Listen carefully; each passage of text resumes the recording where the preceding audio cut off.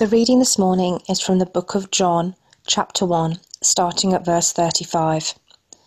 The next day, John was there again with two of his disciples. When he saw Jesus passing by, he said, "Look, the Lamb of God." When the two disciples heard him say this, they followed Jesus. Turning around, Jesus saw them following and asked, "What do you want?" They said, "Rabbi," which means teacher, "where are you staying?" "Come," he replied, "and you will see." So they went and saw where he was staying, and they spent the day with him. It was about 4 p.m. Andrew, Simon Peter's brother, was one of the two who heard what John had said and who had followed Jesus. The first thing Andrew did was to find his brother Simon and tell him, "We have found the Messiah," that is, the Christ, and he brought him to Jesus. Jesus looked at him and said, "You are Simon, son of John. You will be called Cephas," which when translated is Peter.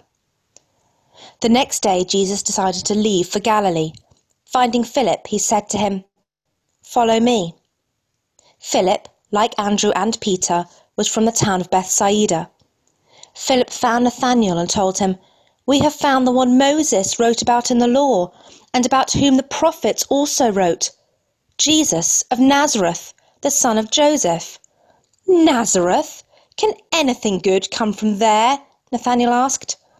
"Come and see," said Philip. When Jesus saw Nathanael approaching, he said of him, "Here truly is an Israelite in whom there is no deceit." "How do you know me?" Nathanael asked. Jesus answered, "I saw you while you were still under the fig tree before Philip called you." Then Nathanael declared, "Rabbi, you are the Son of God. You are the King of Israel." Jesus said, "You believe because I told you I saw you under the fig tree. You will see greater things than that." He then added, "Very truly I tell you, you will see heaven open and the angels of God ascending and descending on the Son of Man." Well, good morning, everyone. And let's begin by praying some of those words from the song we just sang again. Your word is living light upon our darkened eyes, guards us through temptations, makes the simple wise. Your word is food for famished ones, freedom for the slave, riches for the needy soul. Come, Lord, speak to us today. Amen. Well, it was literally one of the high points of my life to go trekking in the Atlas Mountains in Morocco. And as part of a group of 10 of us, we spent 8 days making our way through the mountains before ascending the two highest peaks in North Africa, Mount Toubkal and Mount Wanakrim. It was a magnificent voyage of discovery with plenty of physical and mental ups and downs along the way.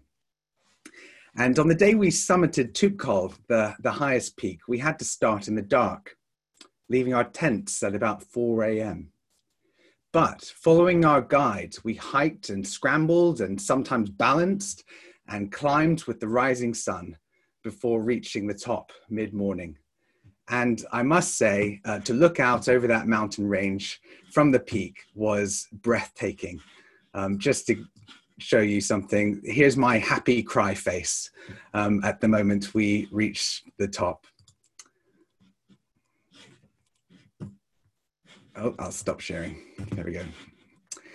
And here we go, sorry. And our voyage through John's Gospel is similarly like a mountain range. At various points along the way, we as readers encounter peaks when our vision is expanded. Last time in John chapter 1, verses 19 to 34, we had John the Baptist as our guide. We heard his instruction and his testimony, and we were led to consider Jesus as the one who is both anointed by the Spirit and the giver of the Spirit. Well, John is still around today in verse 35, along with two of his disciples, but not for much longer. In verse 36, he urges his disciples and us to look, to stop following him as our guide, and to take in the view. On top of all that we've seen and heard about the identity of Jesus as the revelation of God, our passage today provides a dazzling vision of the person of Christ and of life with him. Together with the first disciples, we are invited to come and see more of him, that we might follow and delight in him as we continue our journey as his disciples. So, following John's exhortation to look at Jesus, what do we see? Well, first, notice all the actions of Jesus in the passage, each of which is significant. He sees, verse 38. Turning around, Jesus saw them following. We'll come back to that in a moment. He asks, "What do you want?" More precisely, what do you seek? His first recorded words in the gospel, verse 38, is a question. I'll leave you to ponder why that might be. He invites, verse 39, "Come, and you will see." He looks. Verse 42, he looked at Simon. Perhaps before the coronavirus, we might have skipped over that detail. But one of the things that people are realizing under the current restrictions is just how important faces are. It's not easy to look into someone's eyes through a screen. I can tell you that right now. You can't see a smile behind a face mask. And when it says that Jesus looked at him, it means that he's turning his face towards him. It's a sign of sheer kindness. He looks. He calls. "You are Simon, son of John. You will be called Cephas, or Peter." He finds. Finding Philip, verse 43 says. He instructs. "Follow me," he also says to Peter. He responds, verse 48. He promises, verse 50. He reveals, verse 51. "You will see heaven open and the angels of God ascending and descending on the Son of Man." The point is, Jacob's vision in Genesis 28, the one with the angels ascending and descending, is realized in Christ. Jacob saw a vision of something normally hidden, heaven opening. And the disciples now see the Word become flesh. When you see Jesus, you see one who is from heaven. Now, we could spend time meditating on each of those things. Sadly, we don't have the time for all of that. We're just going to think about one of them. that Jesus sees, verse 37. Excuse me. Verse 37 again. "When the two disciples heard him say this, they followed Jesus. Turning around, Jesus saw them following." This is the first recorded action of the Word in the world. He turns towards the two men and sees them. Likewise, later, verse 47, Jesus saw Nathanael approaching. Now, you might be thinking, isn't that just a description of what Jesus noticed in his line of sight, through his retinas? Didn't he just happen to spot them as he was going about his business? And surely this is just John recording what Jesus saw for the sake of detail or accuracy or whatever. Well, actually, no, I don't think so. Not just that, anyway. As we've already seen, John's gospel is full of descriptions of Jesus's actions and movements. And it's not a coincidence that those actions and movements are reminiscent of the language used to describe God's actions and movements towards his people throughout the whole of Scripture. For instance, our opening psalm, Psalm 34, affirms this a bit later on in the bit than the bit we read. It says, "The eyes of the Lord are on the righteous." Likewise, Psalm 39 declares, "O Lord, you have searched me and known me. You know when I sit down and when I rise up. You discern my thoughts from afar. My frame was not hidden from you when I was made in secret, intricately woven together in the depths of the earth. Your eyes saw my unformed substance. In your book were written, every one of them, the days that were formed for me, when as yet there was none of them." Scripture is full of examples of God's all-seeing sight. And when this passage wonderfully conveys, or what this passage wonderfully conveys, is that Jesus sees, i.e., he knows, he observes, he perceives people before they really see him. Yes, John the Baptist and Philip and others, bring Jesus to the attention of other people. But theologically speaking, they are secondary agents. They don't see first. This isn't a perfect analogy, but they're more like characters in, but not the author of a book. Both perform the action, but they're not the true initiator. Only God can claim that role. And I think that's why Nathanael is so astonished in verse 47. When Jesus saw Nathanael approaching, he said of him, "Here truly is an Israelite in whom there is no deceit." And Nathanael says, "How do you know me?" And Jesus answers, "I saw you while you were still under the fig tree before Philip called you." Before Nathanael saw Jesus, Jesus saw Nathanael. Not just in his physical situation, but also in the situation of his person, his heart. I'm having a job to see it. Let me see if I can see the volume button. And the same is true for us. Without God, we are blind. Blind to our sin, to our situation, to our self-righteousness, and of course, blind to him. And yet, as John Calvin wonderfully puts it, when we are not even thinking of Christ, we are observed by him. Though he may be concealed from our eyes, having ascended in his body, as we were reminded on Thursday on Ascension Day, we are in no way hidden from him, from his eyes. And that's because the eternal Son, even as he is united to his human nature, continues to fill heaven and earth. And he's also present to us as the ascended Christ by the Spirit given to us. And brothers and sisters, that is a huge comfort. In a time of self-isolation, when we're not able to see real faces of those we love, perhaps fearing the unknown and worried that no one can see what you're going through. Maybe you even feel like God has lost sight of you. He sees, he knows. Christ himself is present to you if you're his disciple.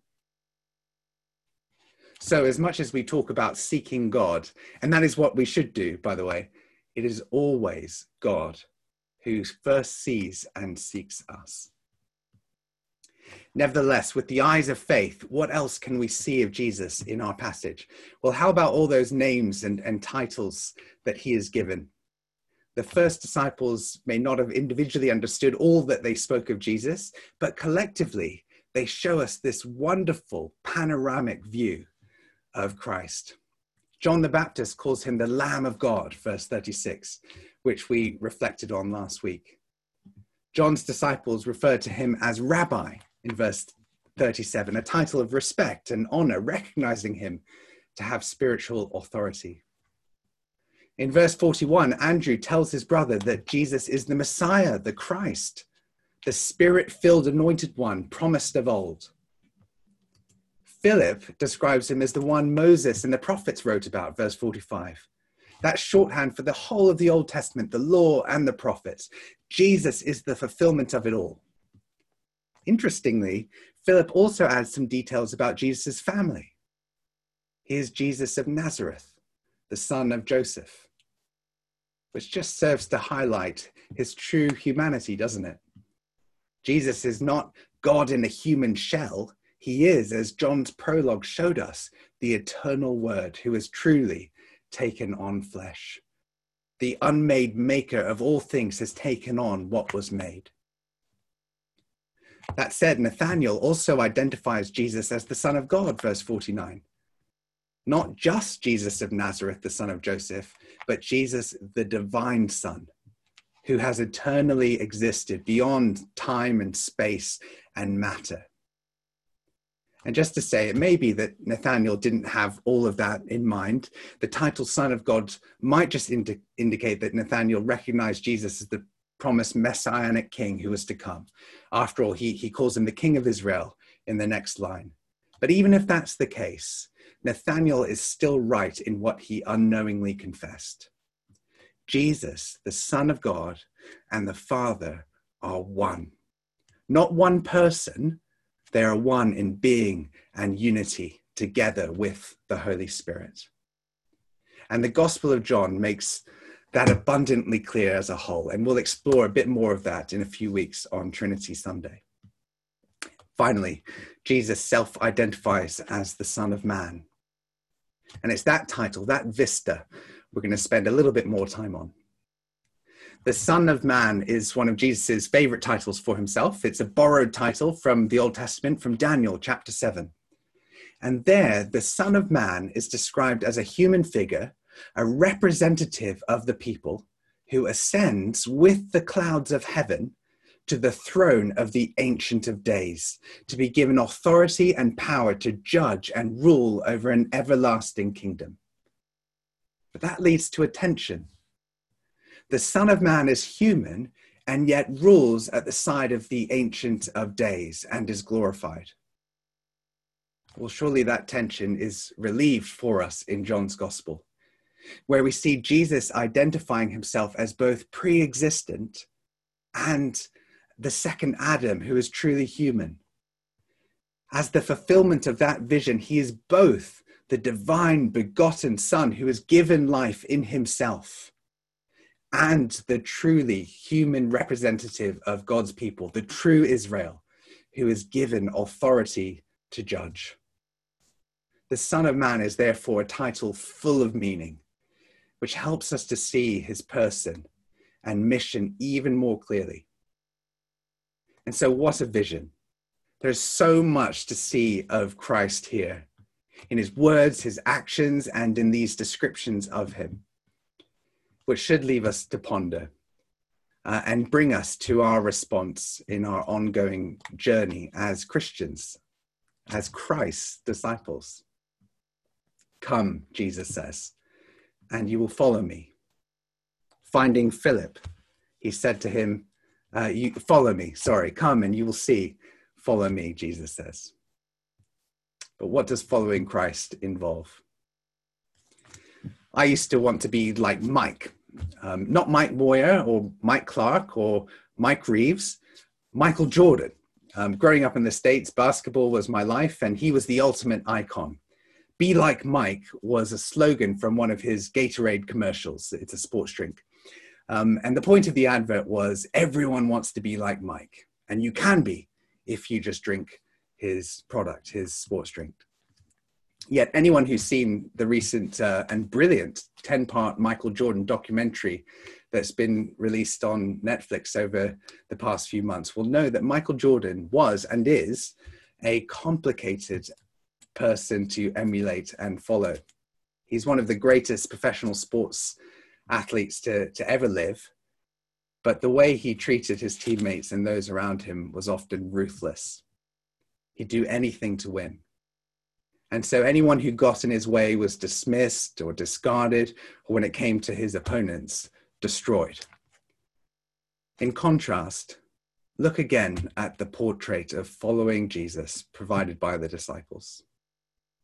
Why is it that when they heard about Jesus from John the Baptist, they took off with Jesus? The word follow is a term for real discipleship in John's Gospel. They literally got up and abandoned their mentor, John the Baptist, for good. Well, it's not because they were flaky or superficial. What we're being shown is this.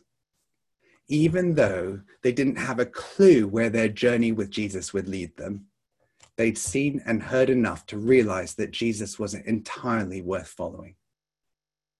That's shown in their response to Jesus' question. What do you want? Jesus says. Where are you staying? That's not them avoiding the question or making polite conversation. You're here on holiday. Where are you staying? No. Their question in return is their response to Jesus' question. It's them saying, we want to stay with you. And that is the essence of the Christian life. It is following and remaining with and in Jesus Christ, that we might come to know and worship and enjoy God forever. And the implications of this are both really important and beautiful. Because it means, as one writer put it, that Jesus Christ is not just the one who brings us hope. He is our hope. The gospel is not just about being rescued from the penalty, from a penalty due to us from our sins. It's not just about the mechanism of substitution for our salvation, though of course both those things are wonderfully true. It is about our uniting to him. As another writer puts it, he was given for us as a lamb in order that he might be given to us as a bridegroom. Isn't it striking that the very next passage in John chapter 2, the first of Jesus' miracles, involves Jesus playing the part of the true bridegroom at a wedding? The ultimate end of salvation is not deliverance from sin, but deliverance to him. And I wonder, is that something that you've forgotten? If it is, even if we pray and talk about being Christ-centered and Christ-like, the danger is that we end up serving and working and praying in a way that Christ really isn't involved. And we'll end up miserable and frustrated because in reality, our Christian lives are self-orientated. If that at all resonates with you, as it certainly does for me, perhaps take some time this week to meditate on what we've seen and heard of Christ today. Pick one or two things from this passage and pray that God would show you Christ as we sang. Stay with him. Remain in him this coming week. And as he promises his disciples later on in John's Gospel, he will remain in you. Finally, having heard and seen and remained with Christ, notice how the disciples bring others to him. Andrew brought Simon. It's the first thing he does. Philip found Nathanael and invited him to come and see, the same words that Jesus used. But you know, it all flows from their relationship with Christ. They wanted to bring others to him, not because it was a duty or anything like that, because they'd experienced the personal kindness of Christ in their own lives. He is the one who sees. He's the one who finds and calls and invites us to participate in his life. And so when we bring someone to Christ, all we're doing is sharing in the privilege and joy of being part of his mission in the world, of seeing eyes opened and people turning to follow and worship him. Well, hopefully we've scaled the peak of this passage to take in the view, to see more of Christ in his person and his glory. I pray that it might have led us to him. And so as we close, may we continually be drawn by Christ himself to follow and remain in him today and always. Amen.